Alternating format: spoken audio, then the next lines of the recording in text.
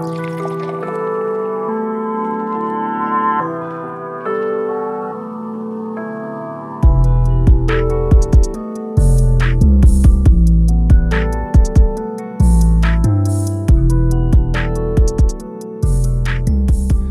what's up, everyone? Welcome to the Pitcher Bet Pod. I am your host, Matt. Guest out in Las Vegas. He's back, everybody, is Matt Morris. What's up, dude? Happy New Year, 2024.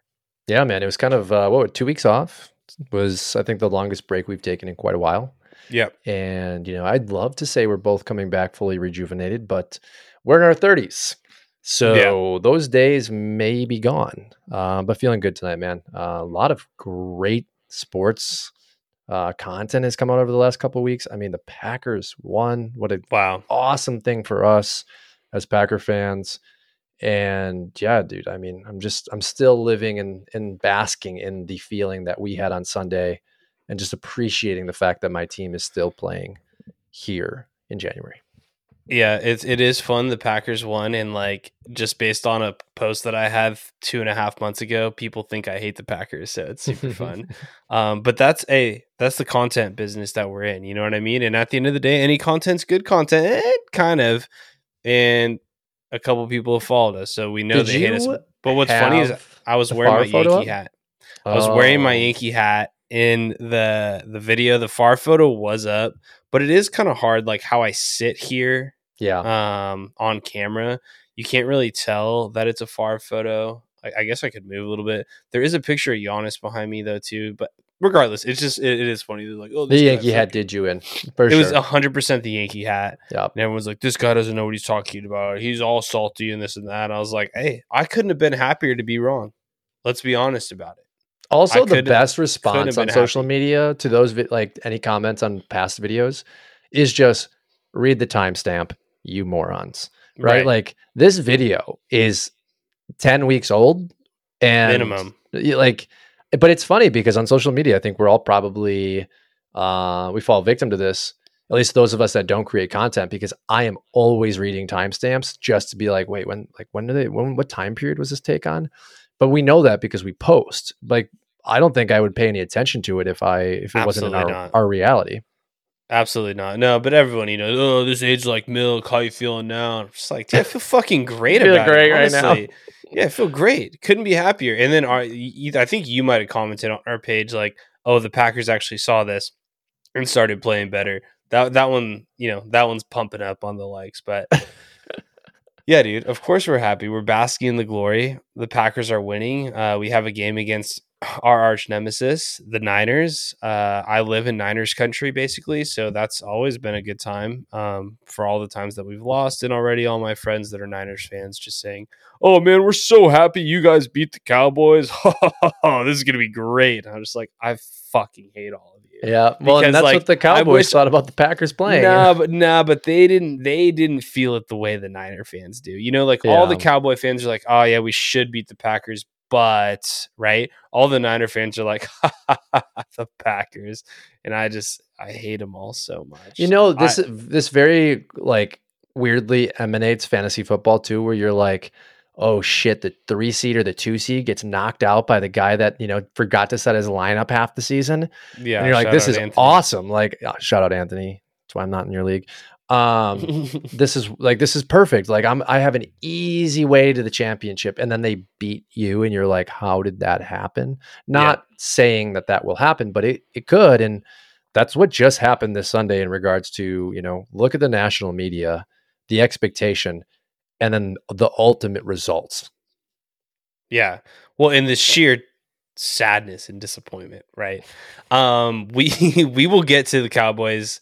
They're not at the top of the list for the bar tab here today, but let's get into the podcast. We have a lot of content that we want to cover today, a lot of topics, all coming off of, as they call it, super wild card weekend in the NFL.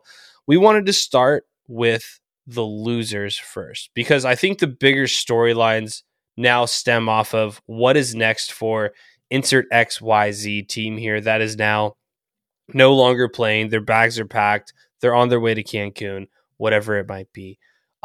The first team that I did want to talk about here is the team that didn't have a lot of expectations, but did have a lot of hype around them. Coming into the playoffs saying, oh man, this team could get hot. This team could get really, really going and win the Super Bowl, is the Cleveland Browns. And I think my main takeaway from the Browns going home is, if you're a Cleveland Brown fan, player, coach, front office, I don't think you have anything to hang your head about. They overperformed at the end of the day. They overachieved expectations with Nick Chubb going out game 2, Watson being out for, it felt like the whole year, but I think in total about 2 months. And it shows they never really had a real chance at winning the Super Bowl, right? I think ultimately Joe Flacco's turnover issue was always going to be their Achilles heel and wasn't sustainable for a playoff run. They needed him to play perfect football, and good old slinging Joe Flacco was the reason that they lost, throwing those 2 pick sixes in the second half. But ultimately, Browns fans, nothing to hang your hat on. You play in the best division in football. You made the playoffs. You had a couple big, big wins down the stretch. I think for their offense specifically to take the next step, they need to go out and either sign a guy like T. Higgins if they have the cap space, which I don't know if they do with Deshaun Watson, or find another complimentary receiver to help out Amari Cooper, David Njoku, and we'll see who Chubb is next year.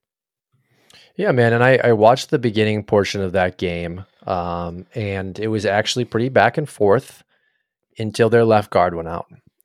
And then I had to kind of get ready and go to work, but they got away from them real quick. And I'm kind of looking at it from the perspective of that left guard kind of was the way of a loss for the Browns, because that young Houston team brought the pass rush, brought the rush on a regular basis, and that line just could not hold up. You saw it from the turnovers as well. You saw as they started to slip away, Joe's turnover problem, as you said, kind of did rear its ugly head. But it was a closer game than I think the box score let on, and that injury was huge. And we kind of talked a few weeks ago about, Williams for the 49ers being such a big, vital piece of that team. We saw what happened when he was out for a game. But I agree with you. Overperforming is definitely the word I would use for that organization this year, especially with Watson being out. I think you should absolutely look at this like the foundation of our roster construction was correct. We do need to have a healthy quarterback that should still be in his prime, and we need him to produce. It would have been a beautiful game if we had Watson against Stroud, but we didn't get that. We got Flacco over Stroud, and CJ played an incredible game. I was really, really impressed. It had me saying after the game that I would prefer to take CJ Stroud over Patrick Mahomes, which I don't feel as confident about right now, but I was really, really impressed. And I think Houston has arguably a top 5 MVP caliber player in Stroud, and also a guy that's doing it much like Jordan Love is with wide receivers that I don't think are elite. Now, I think Stroud's connection with the kid from Michigan is electric, and I drafted him in fantasy. I wish it had mattered. What's his name, Matt? It's Nico eluding Collins. me. Collins, dude, just always in the right place. And the kid from Miami, the tight end, where he absolutely put on the accelerators. What a run. That was awesome to watch, where he had a little like slip screen and just absolutely shot out of a cannon. So I enjoyed the game. I didn't get to see how it got out of hand, but that injury was huge, man. Yeah, it was. And what's crazy is they're missing their actual number 1 receiver, Tank Dell, who was a rookie this year, who actually was Broke out his leg? playing. Yeah, it was bad on a block down on the goal line, but he was out playing. Well, I shouldn't say out playing, but he was more of a favored target to Stroud than Nico Collins even was pre-injury. So they have a really bright future. Obviously, their season isn't over yet, but to me, watching the game, the turnovers are what I mean. 2 pick sixes, that'll do it, right? So, and go ahead. I got some caps for us, projected caps. Okay. Oh boy. As always, Saints coming in at minus $82 million. But the Browns minus about 13. Okay. So it's Steelers minus 7.5. Like Browns can probably figure out a way to do something, but if they do clear some cap, they're going to be looking at that Saints number in 3 or 4 years from now once this Watson deal is done. But I think it's the time, right? Like if you can push some of this money down the road, your window is now, and screw it, go for it. Yeah, and you're playing in the toughest division in football. So we're gonna get to the Steelers here in a couple teams, but it's just like you kind of got to do what you need. You either need to commit to, like you said, go all in right now and try and capitalize on this window of talent that you have right now with the Myles Garrett, the Denzel Ward, right? Yep. Once again, we'll see with Nick Chubb coming back off another really, really bad injury, but you got Amari Cooper and Njoku, right? You have really foundational pieces throughout that team where you can actually make some noise and potentially make a run.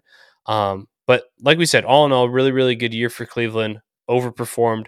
I wouldn't be too upset outside of knowing that your football team's over if you're a Browns fan. But on the flip side, down in South Florida, they lost the second game. I think that was Saturday as the Miami Dolphins. And I don't know. I guess we do make hot-ish takes around here, and you're a little bit more crucial when it comes to saying I want this coach fired or, this is a job security issue. But I think with Miami, we really do need to take a look in the mirror and make drastic changes to compete specifically in the AFC.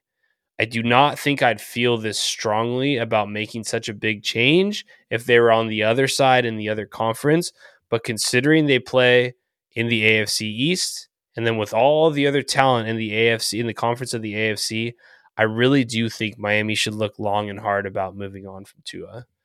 Over their last 11 games, Matt, including the loss that they played Kansas City twice, Dallas, Baltimore, and Buffalo. In those games against those teams, they only averaged 15 points. And sadly, the problems start and stop with their starting quarterback.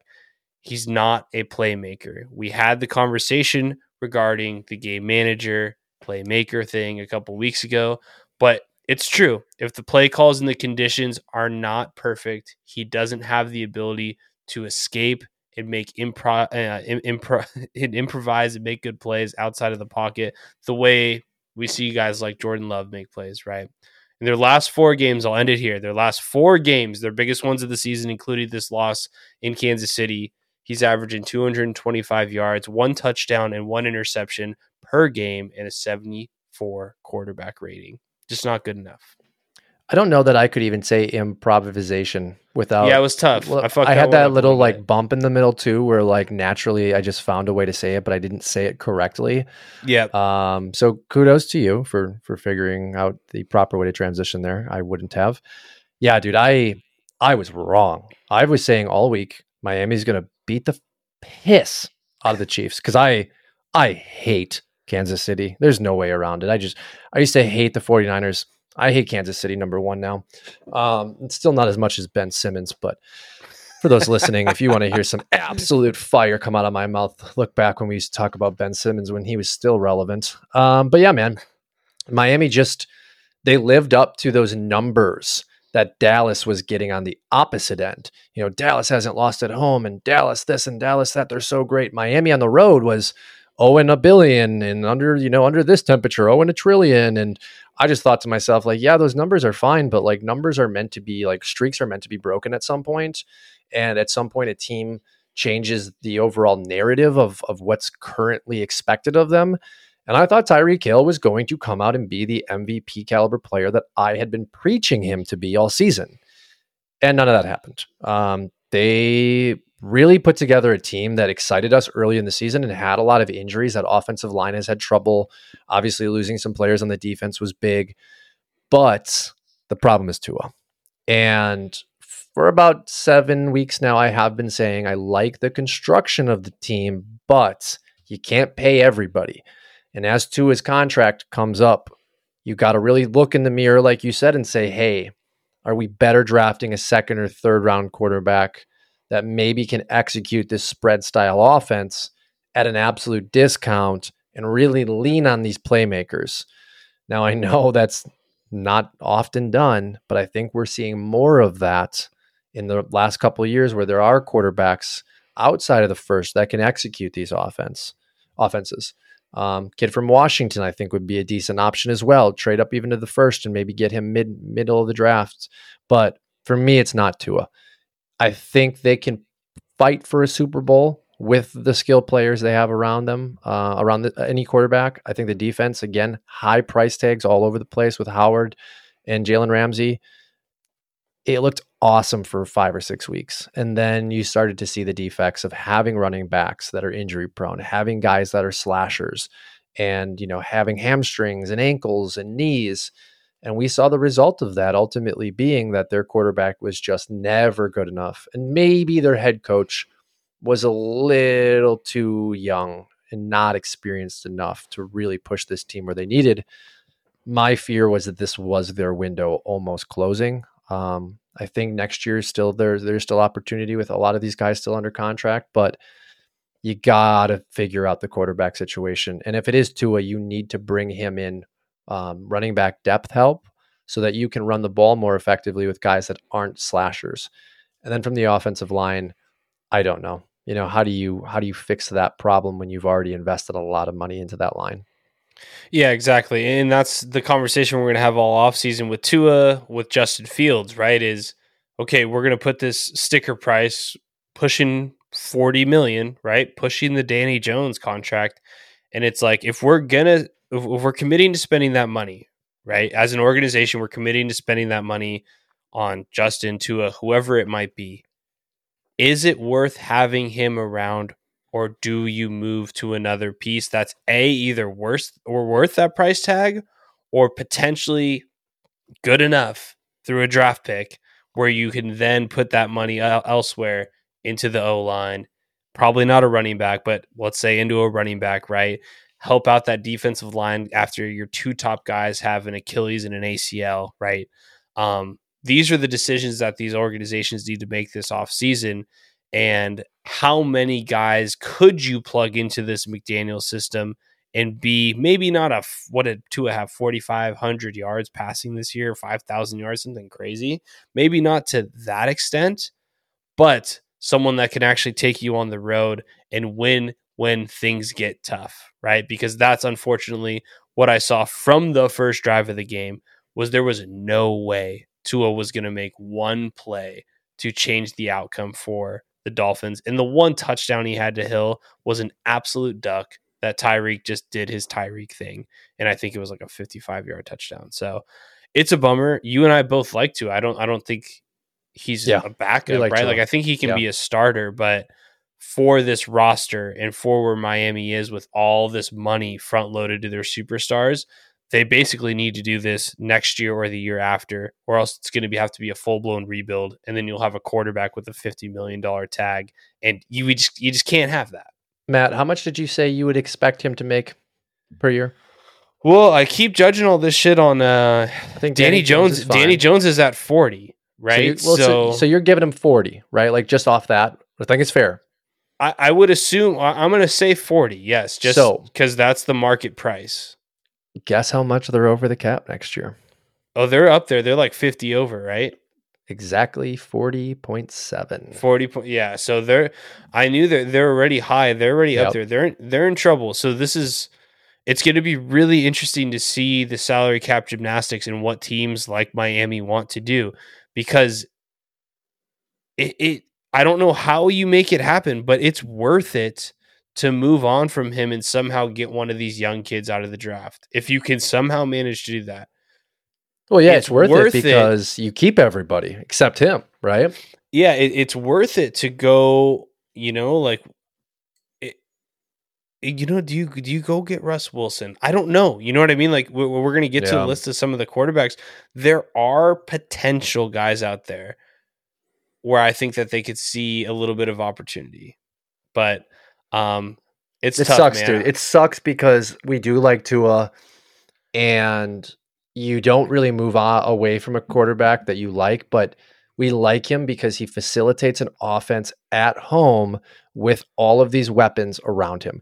And honestly, that defense underperformed. I don't care about the injuries. They all got injured, though, man. I know, but you're paying a lot of money for big-time plays to happen, and I don't know that we'll ever see it. I don't know that there'll ever be a moment where everybody's healthy in that defense. I mean, you have 2 cornerbacks that arguably at their peak performance are both top 5 guys. Yeah, I think Howard was out this weekend too, though. Like, it's just a fucking mess out there for them, injury wise, and like that's why sadly it comes back to you're in the AFC. Tua Lamar, not a question. Tua Patrick Mahomes, not a question. Tua Josh Allen, not a question. Oh, here comes CJ Stroud, not a question. Yep. Oh, Trevor Lawrence, equal, right? You know, probably Tua this year. Lawrence played like shit this year. I'm a big Lawrence guy, but I'll take Tua over him, right? You know, you start going on the list. Oh, hey, did you forget Joe Burrow? Right? You know, it's just the AFC is so loaded. Like Herbert they're just too, so loaded. I'll probably take Herbert, but it's same. It's probably not fair to Tua. Right. And you know, we talked about that this year. We don't know. And like a lot's going to change with that LA team. But you're still like what? You're still top 10 in the AFC, you know, like top 8 maybe. It's pretty tough, good dude. Still a top 15 to 17 quarterback. You throw him on the Vikings, he's by far he's the fifth best quarterback in the NFC though. You know what I mean? Maybe even higher. That's the problem with his situation. He just kind of got fucked. It's also, but not really, because he has money. Hill. It's the money in the roster construction. Like, if you put Tua in Green Bay, no problem. Right now, pay him. Cool. Everybody else, discount. Everybody else is a discount except Jair, right? And Rashawn. Okay, we're paying 3 guys $50 million, you know, or 3 guys $100 million, more likely. No problem. We're running around with a bunch of 23-year-olds out here. He's not in that situation. He's running around with a bunch of 28-year-olds who are all making $20+ million a year. Yeah, that's true. And sadly, he's gonna have to take a discount to stay. I think that's the only way we see it. I mean, we saw it with Danny. It didn't work. If you're not a top 10 guy, you cannot take that portion of the salary cap. No, absolutely not, because they're going to lose Saquon this year too. But I digress. Let's move on to the next team. This is the big one. It's the Cowboys. We talked about their misery a little bit at the front. I guess I'll go first. My take is this. This is kind of controversial from what I've been seeing online, at least over the past 24 plus hours since we're going to record this, is that I necessarily don't think McCarthy should be on the hot seat as much as he is right now. I am actually putting more blame on Dak, CeeDee Lamb, and the superstars of the Cowboys for that loss more than I am Mike McCarthy, maybe not Dan Quinn. But I wanted to just break it down, right? The first 3 drives of the game that set the tone. Obviously, the first big thing, as you were probably going to mention, Matt, is that the Packers drove down 7-0, scored, right? First drive of the game for the Cowboys, drop pass on 3rd and 8 to Lamb. Second drive of the game, drop pass on 2nd down and long, which was the one that hit him right in the hands, where you could start seeing him get really frustrated. Dak makes a nice throw down the field, but then ends up taking a terrible sack on 3rd and long, forcing them out of field goal range. The third drive, after the Packers are up 14-0, they go ahead, throw an interception to Jair Alexander. Now they're upset. Now you're seeing CeeDee Lamb, Dak Prescott feuding on the field. And what does Dak try to do after the 2-minute warning? He tries to force one to CeeDee Lamb. Pick 6 by Darnell Savage. None of that stuff is because Mike McCarthy did not get them up to play. Now, he's not blameless in what has happened today or Sunday, whatever. But I think you need to point the fingers at the superstars before we're going to go run this guy out of town, who we both are whatever about. But that's my take, Matt. What about you? Yeah, honestly, Matt, we're in agreement on a lot of things tonight. And I probably would have had a different opinion on this Cowboys situation had that team not, made it a more respectable box score. But it goes deeper than the box score for me. That team was fighting and making some of us Packer fans really nervous because of past trauma that our fandom has caused us. Boo-hoo. I saw Mike McCarthy keep his guys in that game. Keep their focus, keep the belief that they can come back. And, he had Dak been able to convert on that 4th down, had certain penalties not gone certain ways, this game could have even been more nerve-wracking. But the big takeaway for this game, and I was trying to pull up the way it actually happened, so you might have to help me. Packers' first drive, if I am correct, there was a penalty under Ron Bland that forced a first down. Correct. Up until that penalty, it looked like Dallas's defense was going to make Jordan Love's day a little difficult. As soon as they got that first down, they marched on the field and score. And I saw that team respond so well to the initial pressure that Parsons was putting on Love, that the resistance I thought we were going to have from a young wide receiver core against a pretty good cornerback in Bland and a great cornerback, at least formerly, of Gilbert. And from that first Gilmore, from that first drive on, I was like, okay, like Jordan's here to play today. This wide receiving core they're going to make some plays. And it just didn't stop the rest of the day. I don't know what clicked because, again, like I thought Parsons was going to wreak havoc the first 2 minutes into that game, but kudos to Matt LaFleur. Like, this is his crowning moment in my consciousness, in my lifetime for being a Packer fan, is seeing a head coach actually go in and win a football game. And also kudos to Joe Barry. Like, this game plan that they came in with was elite. I mean, they dominated on every aspect of the game, and they just kept going. And I joked before they played Dallas. I said, Joe Barry can find a way to have a good defensive game and a good scheme. Like, he's going to save his job. I had texted you. I said, oh my God, Joe Barry might be the head coach of a team next year. Like, that's the level of performance he gave us. Yeah, he had a great day. And again, this is why you construct a roster around a scheme. You trust the head coach to execute that scheme. We are probably the better team now in hindsight because we are finally operating at that, 90th to 100% outcome that you expect if everything goes right. But just 10 weeks ago, you and I both were looking at who are we drafting at quarterback? Could we possibly enter the Caleb Williams sweepstakes? Because Jordan just couldn't seem to figure it out. And I think we both knew there was a better version of him than even what we saw week 1 or week 2. I just never expected him to probably put him in top 10 conversations going into next year. And he absolutely is after this performance. Yeah, I mean, he's on a generational run right now. Yep. Hopefully not a run that we won't see reciprocated, but like it's legendary stuff what he's doing right now. Going back to the Cowboys, the last couple things here is one, I really don't think they should get rid of McCarthy unless the guy coming in to replace him is Bill Belichick. And also, you still have a really, really good football team. It sucks when your team loses like that, right? Like, been there before, but you still got a really, really good team. Don't get rid of Dak Prescott.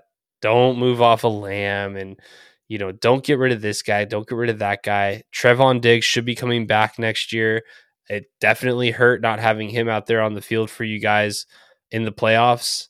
And I think the Cowboys will be just fine. I think they're in a much better spot than the Philadelphia Eagles are right now. They're definitely in a better spot than the Washington Commanders, and God knows what's going on out there in New York, New Jersey. So I think all is going to be fine in Jerry world. It's going to be a rough offseason for these guys, but Dak had the best year of his career. Unfortunately, he did just kind of fall on old habits with some of those interceptions, but I think the blame goes on Dak. Blame goes on CD. Chalk it up to that, and better luck next year, boys. Well, Matt, the last thing I will say here, because we could probably talk for hours on this game and on this team, and the Cowboys lost this game, but the Packers beat them. Yes. Not often do you see a team in the playoffs expected to win get absolutely trounced. I give the credit to the Green Bay Packers coaching staff. They had McCarthy constantly responding. They had them on their heels. And, as you were talking, the big takeaway I had was Pollard never got a chance to get going. They took elements away from Dallas, and then they dominated every aspect. Packers won that football game, and I don't think you fire your head coach for just being completely outcoached, as ironic as that sounds. they didn't have a chance. And the one game this season that I think replicates that too was against the 49ers, where it was just you got slapped in the face and you just didn't respond until it was too late. That's exactly what we saw this weekend. Yeah. And I covered it in the solo pod last week, is only one game all season did a Dallas Cowboys rusher go over 100 yards. And that was just my question, was just, can you be that one-dimensional and win and sustain success in the playoffs? I think you can with Rodgers, right? Because that was Yeah. kind of the Packer team that won the Super Bowl. James Starks was the starting running back because Grant went down. But you really don't see that in the NFL where you have no run game, no Yeah. respect for the run game, and either get to the Super Bowl or win it, right? Well, So I Mahomes, think it's but something to address. Pacheco was up and coming. And same in the 49ers Super Bowl too. It wasn't McKinnon. I forget the guy that they had before, but he should have won MVP the year they beat the Niners. So there's always an element of like a respect of the run game, which I don't think was there. And Pollard lost a lot of value this year too, man. I don't know what happened, but the Tony Pollard we saw 2 seasons ago is not the same. The game is changing when we've talked about that.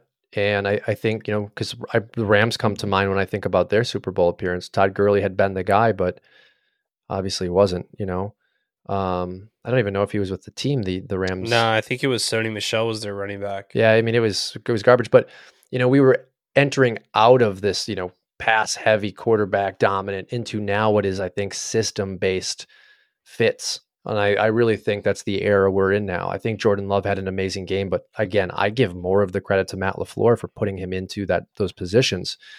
And you now need those running backs to execute and help the system operate smoothly, because without Aaron Jones's performance this weekend, Jordan Love doesn't have the opportunity to hit Romeo Doubs, 15 yards wide open all around him, because Aaron Jones was dominating and requiring more players to be in the box. And I think we're going to start to see the running back be more of value as systems really start to take control of the NFL back. Yeah, I don't disagree with you. A team that loves to use their running back but didn't end up using him too successfully this weekend was the LA Rams. I actually put down for the Rams that, similar to the Browns, is like, hey, look, it's okay. Like, I think they're in a really, really good spot. The Rams made the playoffs this year. You and I thought they were going to win 3 games. You know what I mean? Stafford still is at the top of his game when he's healthy. He had a pretty good season avoiding injury. I think he only missed like a game or 2. Puka Nacua is, in my opinion, the rookie of the year. I think the season that he had, the record that he broke, the impact that he made on this LA Rams team is better than what CJ Stroud did for Houston. Crazy. We can have that argument later, but that's just my opinion. They drafted really, really well on the defensive side of things. Aaron Donald still looks motivated and ready to play. If they can just get Cooper Kupp's hamstring and body, let's just say 80 to 85% of what he was in that Triple Crown season, they'll be totally fine next year. I think for the Rams, what they need to start doing is emulating what the Packers did with Love. My take, super hot off the press here, is that I think they're going to take a guy like JJ McCarthy, someone they can get a little bit later in the first round, let him just sit behind Matt Stafford because he's so raw, but he has all of those intangibles that'll jump off of the stat sheet when it comes to the stuff that you see at the combine. I bet you he runs one of the best 40s. He has one of the best arms, but he's definitely not ready to be a starter next year. So I think the plan for the Rams, if McVay wants to keep staying there, is obviously stick with Stafford until he wants to retire, but I think put the plan in motion to get their guy for the next 2 or 3 years in this draft class. Yeah, Matt, and I think you nailed it. We had expected LA to enter the Caleb Williams sweepstakes. Yes. I'll speak for myself here. I just completely discredited the talent that is Sean McVay, the talent that is Matt Stafford. I didn't foresee them absolutely nailing their draft the way they did with few assets. This is a credit to the overall organization, and it's a showcase if McVay does stay for continued success. And I agree with you. I think to continue success, you have to have a quarterback in waiting, because we know Stafford's days are limited because of all of the abuse he has taken in his career. Coming off a Super Bowl, having that ring for the organization, bringing it to LA, sustained success is necessary because of the potential Chargers, uprising that may come. You have to stay the number 1 team in your city if Harbaugh does come to the Chargers and flip that organization around. And I think you said it best too, Darnold being reinvigorated with a desire to play the game is really, really important because he is the anchor of that young defense now.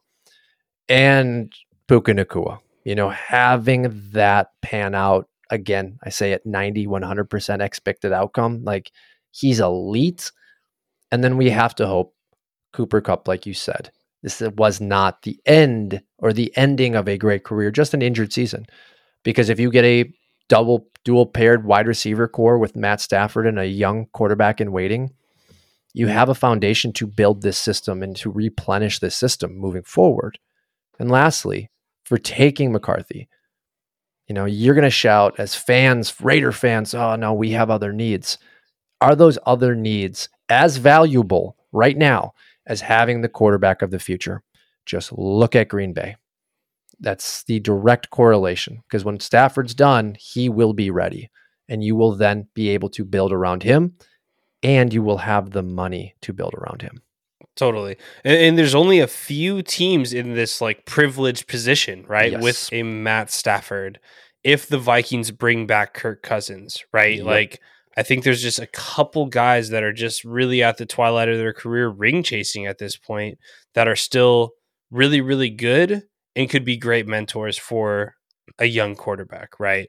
I think this is the no brainer play here.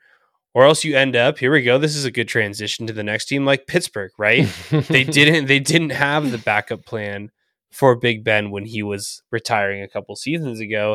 They draft Pickett. You and I are about him in that whole class coming out. And after watching them lose against Buffalo today, man, I was like, you know what? This team is a contender. Like, this is a real contender. Going back to what we were saying about the Browns, they play in this ridiculously tough division. I genuinely think they're a quarterback away. I think the Pittsburgh Steelers are one very good quarterback away from being in the AFC Championship game and competing with the top tier teams, because their overall roster is well constructed right now. And I think, unlike what we were talking about with the Rams, is that they need to target an already proven, we'll call him in quotes, veteran quarterback here. I got on my list top targets and must-haves for this offseason for Pittsburgh: Russ Wilson, Justin Fields, Kyler Murray, or Kirk Cousins. I think if they can go out and get one of those guys, that'll completely change the trajectory of that team going into 2024, 2025. They obviously have one of the best player, if not the best player, on defense in TJ Watt, Minkah Fitzpatrick. Their skill position players are really good. Franchise tag or bring back Najee on a 1-year deal with him and Jaylen Warren looked really, really good throughout the second half of the season. And I think they can really compete with Baltimore, Cincinnati, Buffalo Bills, and obviously Kansas City. Yeah, Matt, and I don't have a whole lot to add for Pittsburgh, but I will say this.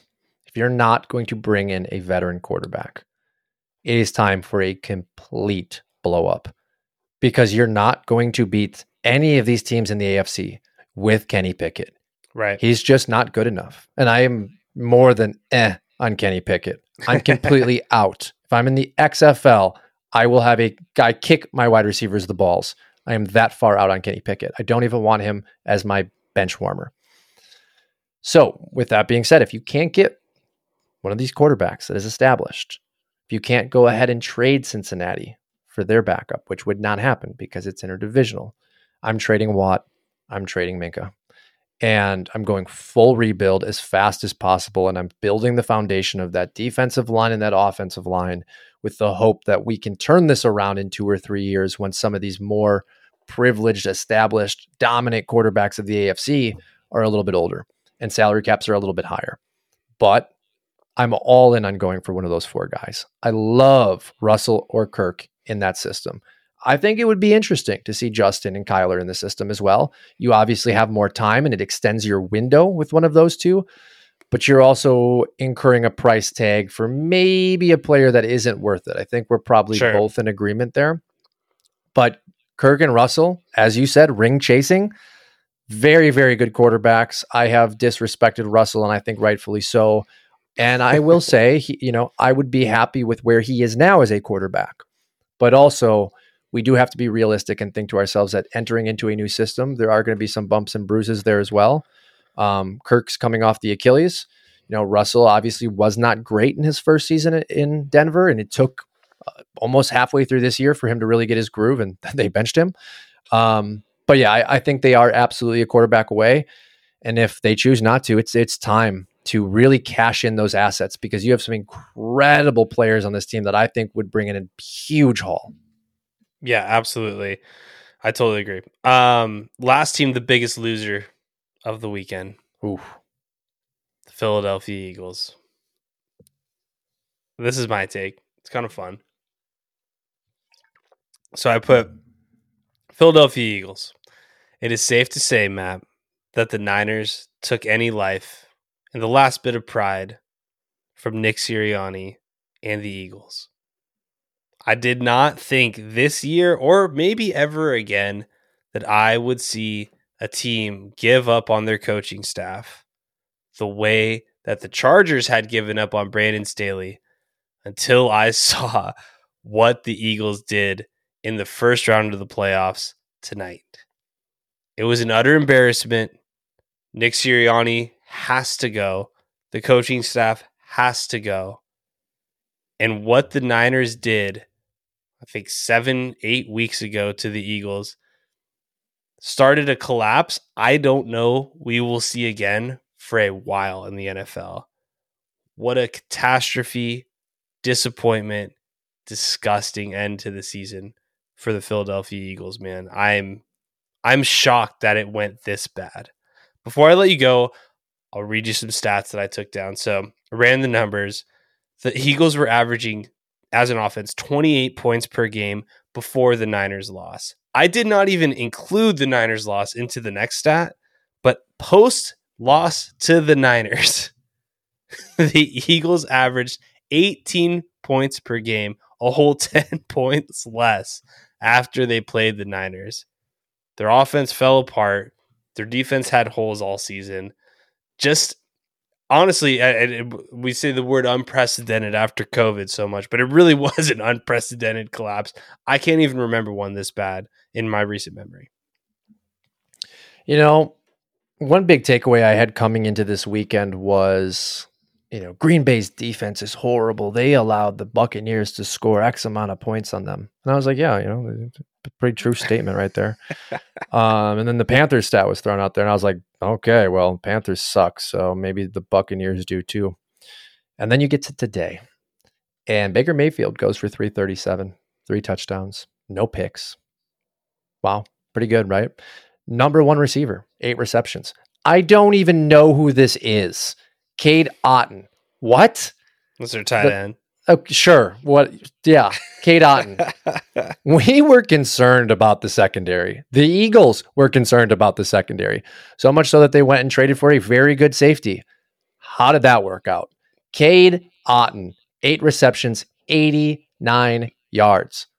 Oh my God. 22 overall receptions by Tampa Bay's wide receivers. Mike Evans, only 48 yards. Godwin, only 45 yards. But Baker Mayfield really delivered. And I'm impressed with the Buccaneers. I think they should be praised for this victory. But I think you're right, Matt. I think what the Niners did was completely stifle their number 1 opponent in the NFC. They just took the souls out of their body in that game. And I think when you are an older team, when you are a very physical team, you cannot afford to lose the momentum that you were riding coming off that Super Bowl. And that is exactly what the 49ers did. I think injuries really caught up to the Eagles. I think age caught up to the Eagles. I think the realization that they are not the best team in the NFC really demoralized them. And then losing, we talk about glue guys. A.J. Brown really set a tempo for this offense. Losing him probably was the nail in the coffin. And I think Jalen Hurts is more hurt than we may know. And that may come out in the next few weeks. But this team is in trouble. They're aging out of the league with that offensive line. They're going to really have to lean on that young defensive line that they've invested so many assets and draft picks into to really start to be the foundation of their identity. They're going to have to figure out a real running back in Philadelphia. Yeah, that's what was really interesting about seeing the game today, and kind of the downfall is last year we were so observe. You could just tell that they were the best team in the trenches offensively and defensively.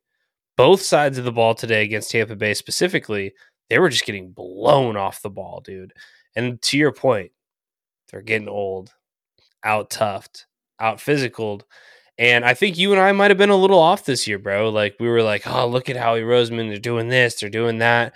And I think he overextended himself, right? He brought in the names, the past achievements, but to your point with Bayard, like it just didn't all coexist the way that it needed to be a successful team. And I don't know, man. I think their older guys are going to retire. I think Kelsey and some Fletcher Cox and some of these other guys are going to retire, and I think that'll help push them forward, right? But I don't know if it's time for a full blow up. But losing their coordinators clearly hurt them this year, and they've got a long, long way to go. It's going to be a bad offseason in Philly. I think Sirianni's got to go. I don't love calling for jobs, but I think he's got to go. Well, and it just sucks for fan bases when you see windows come and then go so quickly. And I know I don't want to write the Eagles off next year. That's not fair, but the reality is you're probably losing Lane Johnson and you're probably losing Kelsey. Even if they come back, their effectiveness, if you're Madden players, you know what regression looks like, right? You get frustrated because your 38-year-olds go from a 92 to like a 68. Jokes aside, but the reality is they are older. And you cannot continue to think that like it's okay. We saw this second half of the season. Age caught up, injuries caught up. And I still think Roseman did a great job with roster construction, but the big weakness, the secondary and the running back position, were the absolute fatal flaw of the Philadelphia Eagles. And I will always remember how reports came out that Jonathan Taylor, and Philadelphia was interested. And it's like, damn, he really would have helped this week. But at the end of the day, offensive line's older, AJ Brown's out. Can you really expect anything less than a loss in the first round? I was not surprised when I tuned in and saw the score. I was like, yeah, it's unfortunate. And if it is the death of this window for them, it's unfortunate for Philly fans. Yeah, I agree. They were close. They were really close. Got screwed last year on that call. Mm-hmm.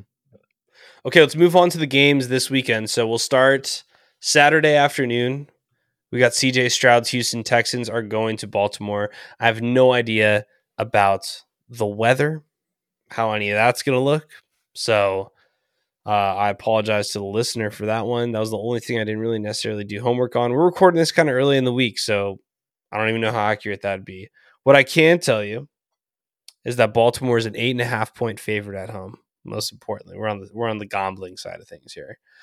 This is what I'll say is that Houston is this feel good story. They're very, very similar to what we're seeing with Green Bay right now, but they have not seen a defense to the caliber of Baltimore. The last team was about 6 weeks ago. They played the Jets. That's when CJ Stroud actually got concussed. They had 6 points. They got dominated by the Jets. Stroud didn't go out till second half, third or fourth quarter. So I don't feel necessarily as confident as I did last week that they were going to beat the Browns, right? I thought that they were going to play for the moment. They were at home, so on and so forth. Now, in my opinion, there's two big takeaways and two keys to beating Baltimore if you want to beat the Ravens, which is not an easy task, is A, slow down the run. Ravens lead the league in rushing attempts, yards per attempt. It's about 5 yards per game. If you can force them to pass, which is not the way to completely win, it'll help them. Make them one-dimensional. The biggest thing, in my opinion, of stopping the Ravens is do not give up the big play. Lamar and the passing offense are averaging 11 yards per pass, and they're top 5 in the league in explosive plays. That's Lamar Jackson. He is explosiveness embodied, right? And I think if Houston can make the Ravens a little bit one-dimensional, not give up all these 20-plus yard plays, not let Lamar, Zay Flowers, potentially Mark Andrews, and the other guys get behind him, I think they have a chance. I talked about LaFleur and Joe Barry getting a lot of the credit for Green Bay's victory against the Cowboys. I think the only chance that Houston has is to really take the spotlight off what CJ Stroud is and has done so far and really place it on DeMeco Ryans. This is his opportunity as a head coach to really put his stamp on the league as the general of the Houston Texans. I don't think he's gotten enough credit for what he's done with that defense. Very young, and inconsistent at times. And there isn't really a name yet that we're like, oh, that's their superstar. But Stingley has played very well. We talk a lot about Sauce Gardner in that draft class. Stingley has finally started to show himself as a top 10 pick. Will Anderson, the decision to move up in that draft, as we talked about when he was taken. Well, Houston may not be, drafting that highly again for a while. Boom, playoff appearance. Absolutely the right call. And I think we're going to see him have a nice game or at least apply pressure to Lamar. But I think DeMeco Ryans is going to be the difference maker in this game, for better or for worse. And we have to remember, coming over from a really good organization like he did with the 49ers, he has a pedigree of going up against good teams. I think the Ravens should win this pretty easily. Same. But I think it's an opportunity for DeMeco Ryans to show the league how important hiring a defensive-minded head coach can be. If the Houston Texans win this game, he should be immediately vaulted into, I would say, maybe even top 5 coach in the league. And that might be a little aggressive since I don't have the list in front of me, but I think he is their chance to beat Baltimore. Yeah, I'd totally agree with your sentiment. I don't love betting games that have this big of a spread, but if I was going to put it, it's 8.5. If I was going to put a pick, I would take the Ravens at 8.5. Like I could see them easily winning this game by 10 points. It's going to be tough for Stroud to move the ball.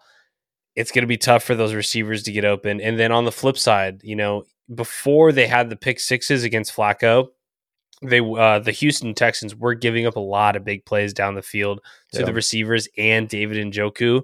I don't know what the status of Mark Andrews is back, of him being back is, but if he's back, man, it's going to be tough. Kyle Hamilton should be healthy. The Ravens are rested, right? Like I think all signs point to the Ravens. 8.5 is a big, big number though for gambling, but I would have to lean that way if I was going to make a pick, or just for our listeners out there, just my suggestion personally.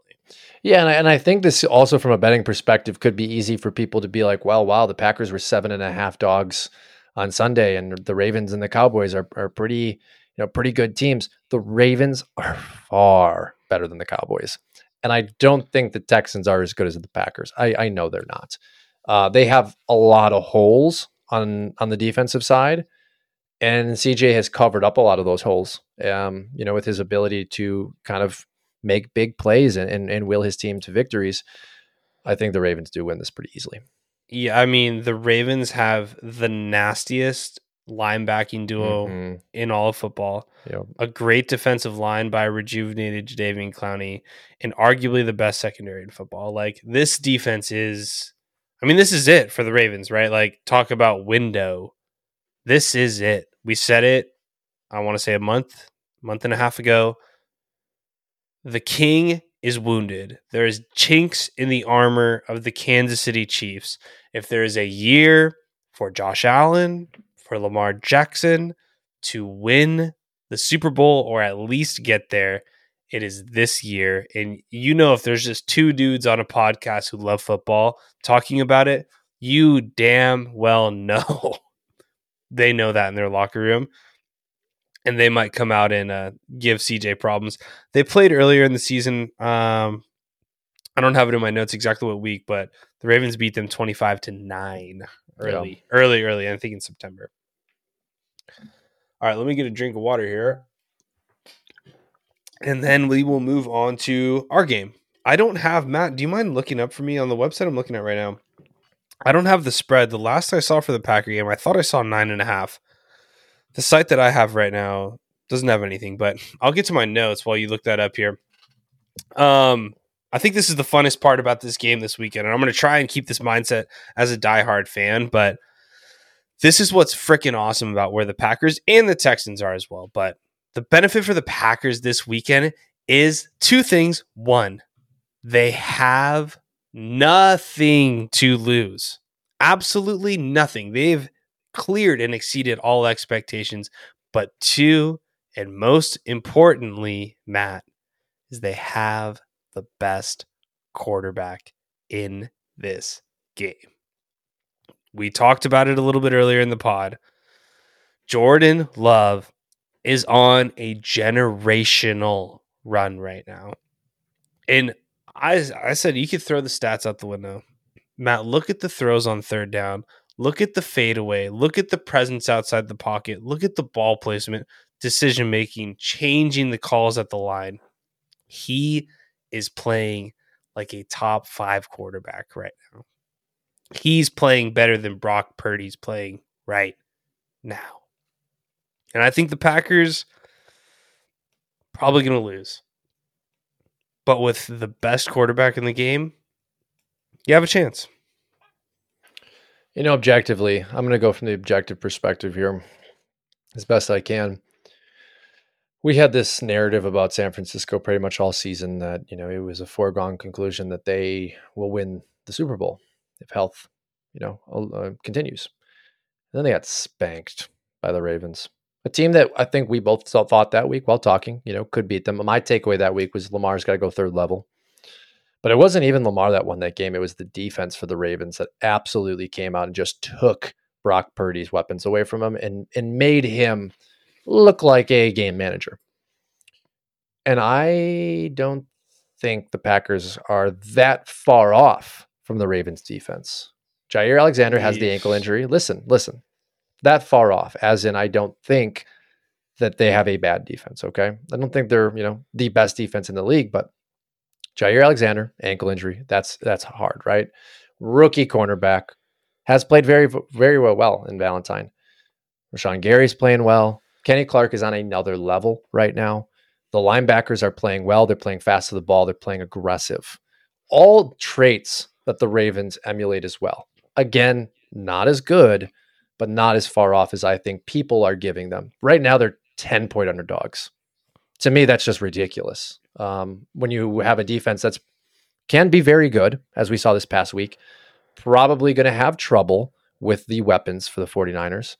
But 10 points, when you have a better quarterback on the opposite side of the ball, when you have a Pro Bowl All-Pro cornerback, when you have a Pro Bowl All-Pro level edge rush, it's ridiculous. Objectively, of course. As a fan, I'm terrified of the 49ers. I'm going to be at work, and I don't want to watch this game because I'm truly traumatized by the 49ers. But I think 10 points is ridiculous. And having the Ravens have smacked the 49ers, I think the Packers can win this game. I'm blown away right now. I'm on DraftKings. 10 points.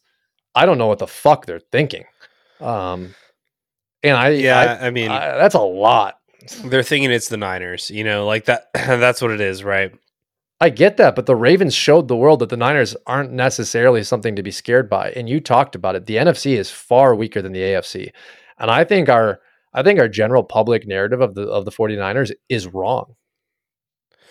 Yeah, well, the Niners, I mean, that's the key. You had kind of mentioned it as you were making your light comparison of the Packers to the Ravens defense, is that the Ravens won that game because they forced turnovers, right? Yeah.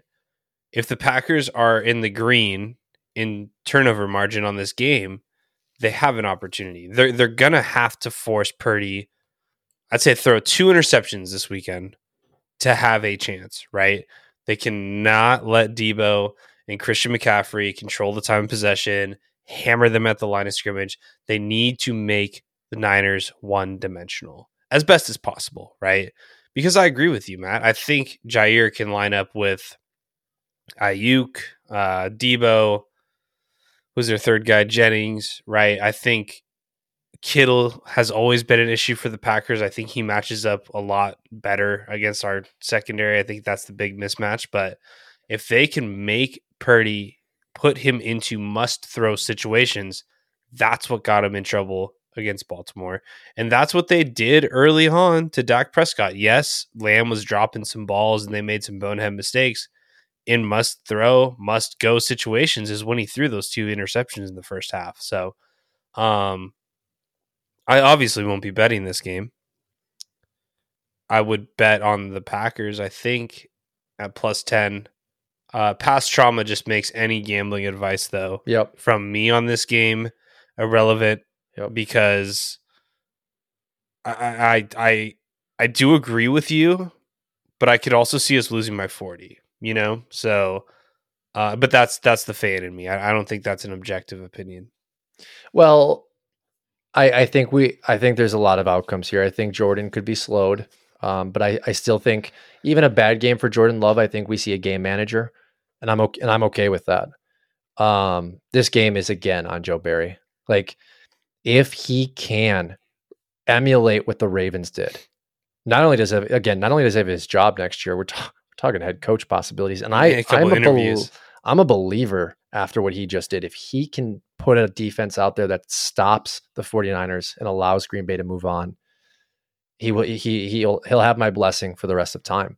And I'm shocked I'm saying that, but I warned you that when Joe Barry's job's on the line, he responds. And I think this defense is completely disrespected. I think they hate every team at a level not seen, since other underdog stories, because they've been disrespected all season. Jordan's been disrespected. This team has nothing to lose, like you said. And that is the absolute most dangerous thing when you're a team like the 49ers, who's, as we talk, windows closing, the window is fucking closing. Like, your cap is outrageous.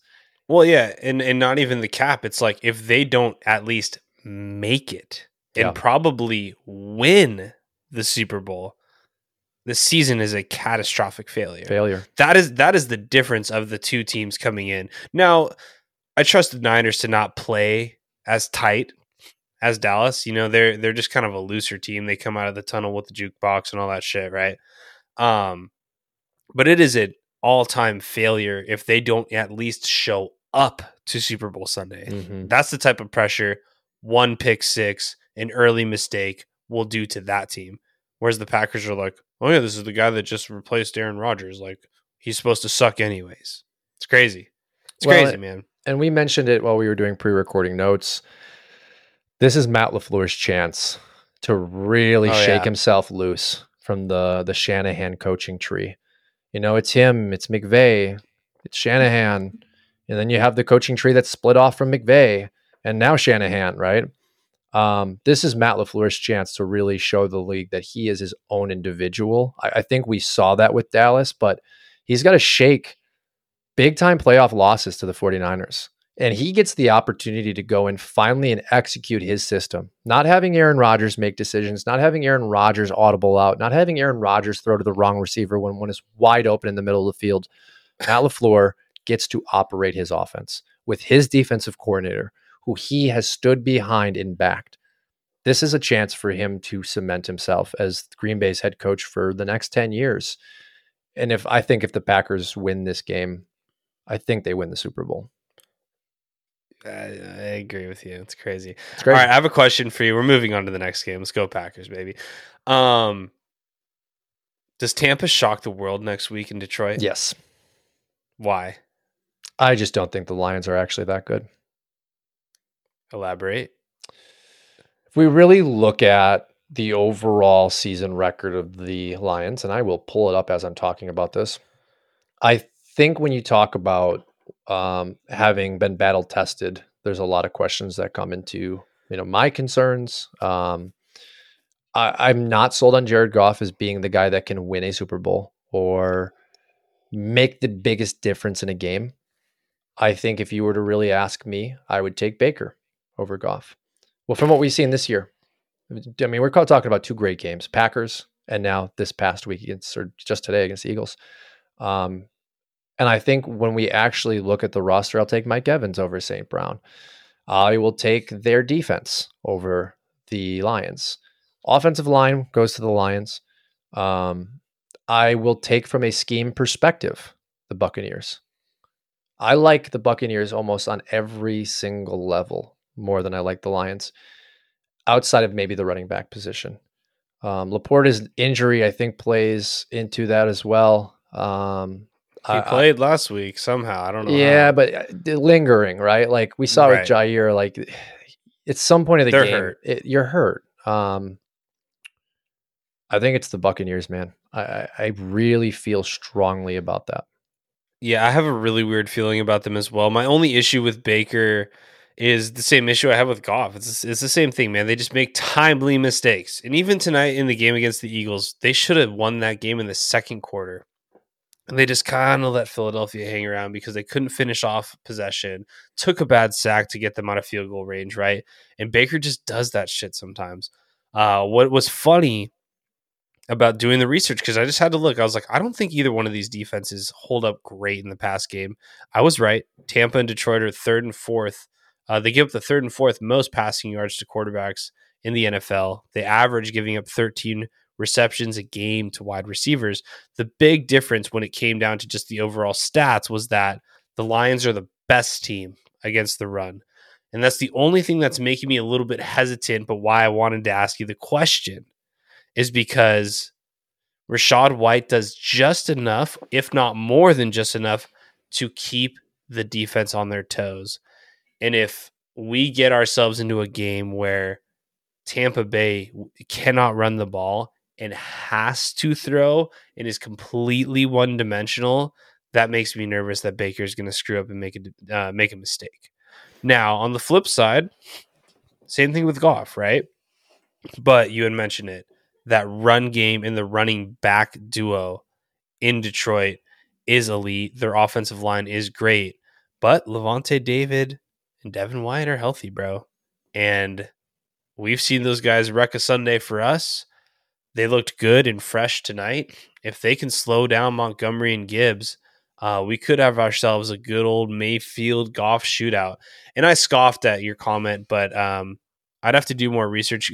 Goff and Mayfield, I think Baker has earned himself a generous multi-year extension to be the starting quarterback for the Tampa Bay Buccaneers moving forward.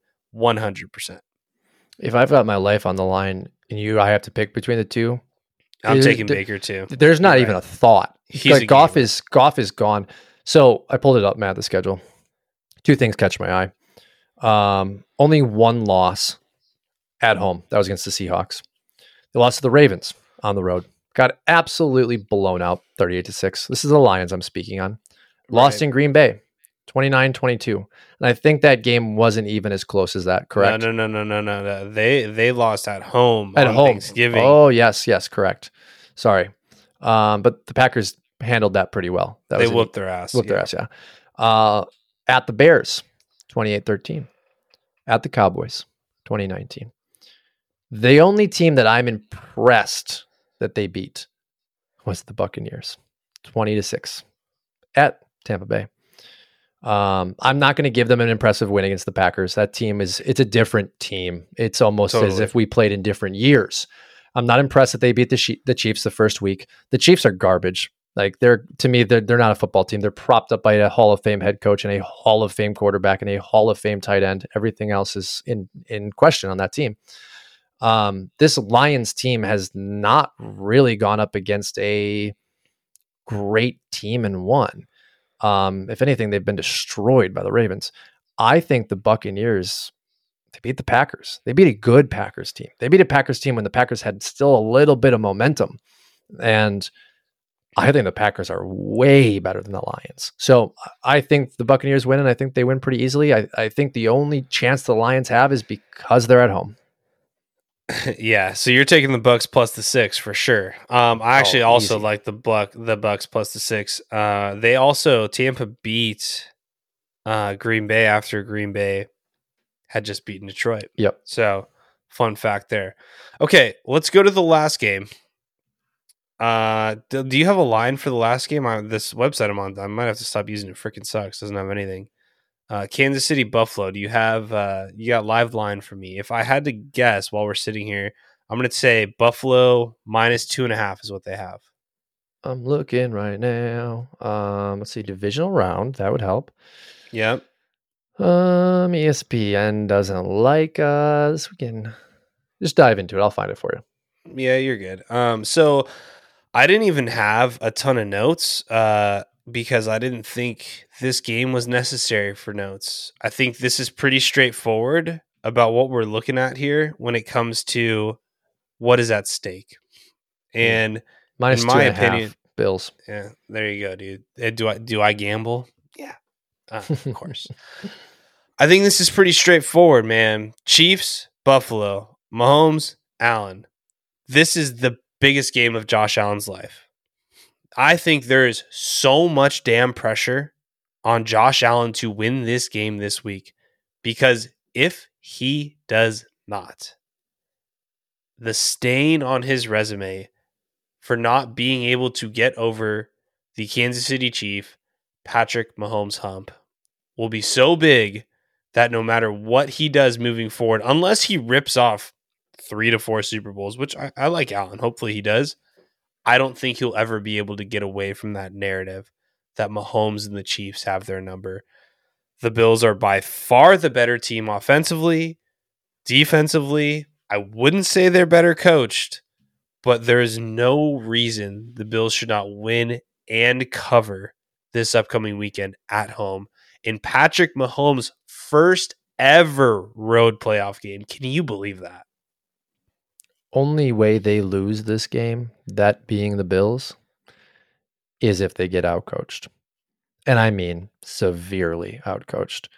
McDermott shouldn't even, I mean, he should just sell his home and immediately jump on a plane so he can leave Buffalo, because I would fire him 2 seconds after this game ends.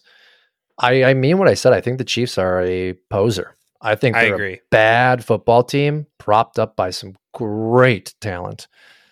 And I think Allen can answer the call. I think he can overcome the pressure. I believe he is that kind of quarterback. We have seen it in the past when he meets adversity, he rises to the occasion. And I think this entire game will be him kind of looking at that adversity of Patrick Mahomes and the narrative that there is out there of him, and will be rising to it. The question is whether, and I mean literally whether, the weather. Yeah. I'm curious if it's going to make it difficult for a air raid to really operate properly, because I would like to see Allen just go out there and zing it 40 times, just absolutely devastate that secondary. I'm hoping they beat him by 20. And I don't know that the weather will allow that. I've got 24. I've got 24 in sunny, in quotes, sunny. Love that. Love that. 12 mile an hour winds. That's nothing though. You know, in Buffalo, I mean, we're basically a week out, so the shit could change. It's going to snow Tuesday, Wednesday, Thursday, but looks like that stops for the weekend. You know, I have this eerie feeling though that, you know, we talk about not calling for coaches on the hot seat. I have been calling for McDermott's job for years now. I had this eerie feeling that this is going to cost them by not letting McDermott go in years past. And all I can think of is, you know, had the Chargers not fired Staley and they're in a position where it's like, oh, well, of course, Staley lost them the game. Like, should never have been here anyways.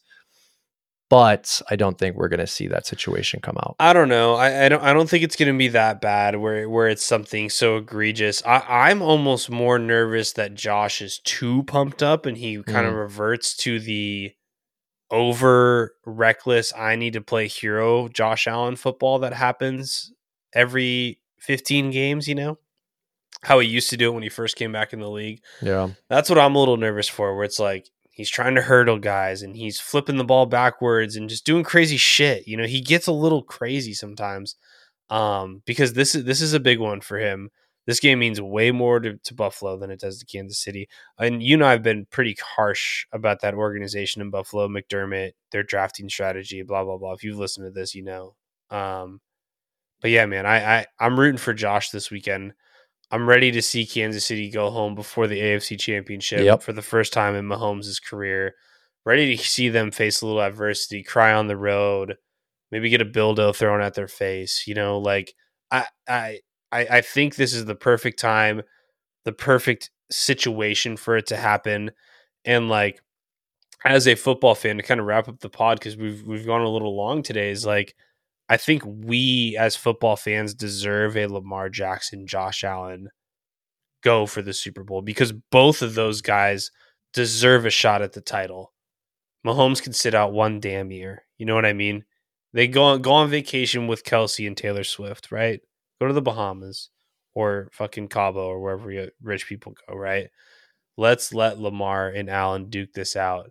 I'm just praying for that this weekend. Yeah, to wrap, you said it best. I think the NFL fans deserve a change of the guard. Now, if the Bills lose, I am going to absolutely love the Baltimore Ravens just absolutely destroying Kansas City by 40 points. They will win by 40. They will mop the floor. You might as well just quit at halftime because you have no chance. But I think the Bills have a chance against the Ravens, not because I think they match up well or they're a better team. I think because when you get to that opportunity of the AFC Championship, everybody comes to play. And those two teams, it's going to be an absolute showdown. And NFL fans also deserve that. They deserve an AFC Championship that matters. And I mean, you could be looking at an NFC Championship game of the Buccaneers and Green Bay Packers. Yeah, it's a rematch, likely boys. Not so, but how different both of these conferences are shaping up at the end of, I guess, the middle of January, but here as we go towards the end of January. Yeah, cool, guys. Well, thank you for hanging in there with us, guys. You can find us Twitter, TikTok, Instagram at PitcherBetPod. Have a great weekend.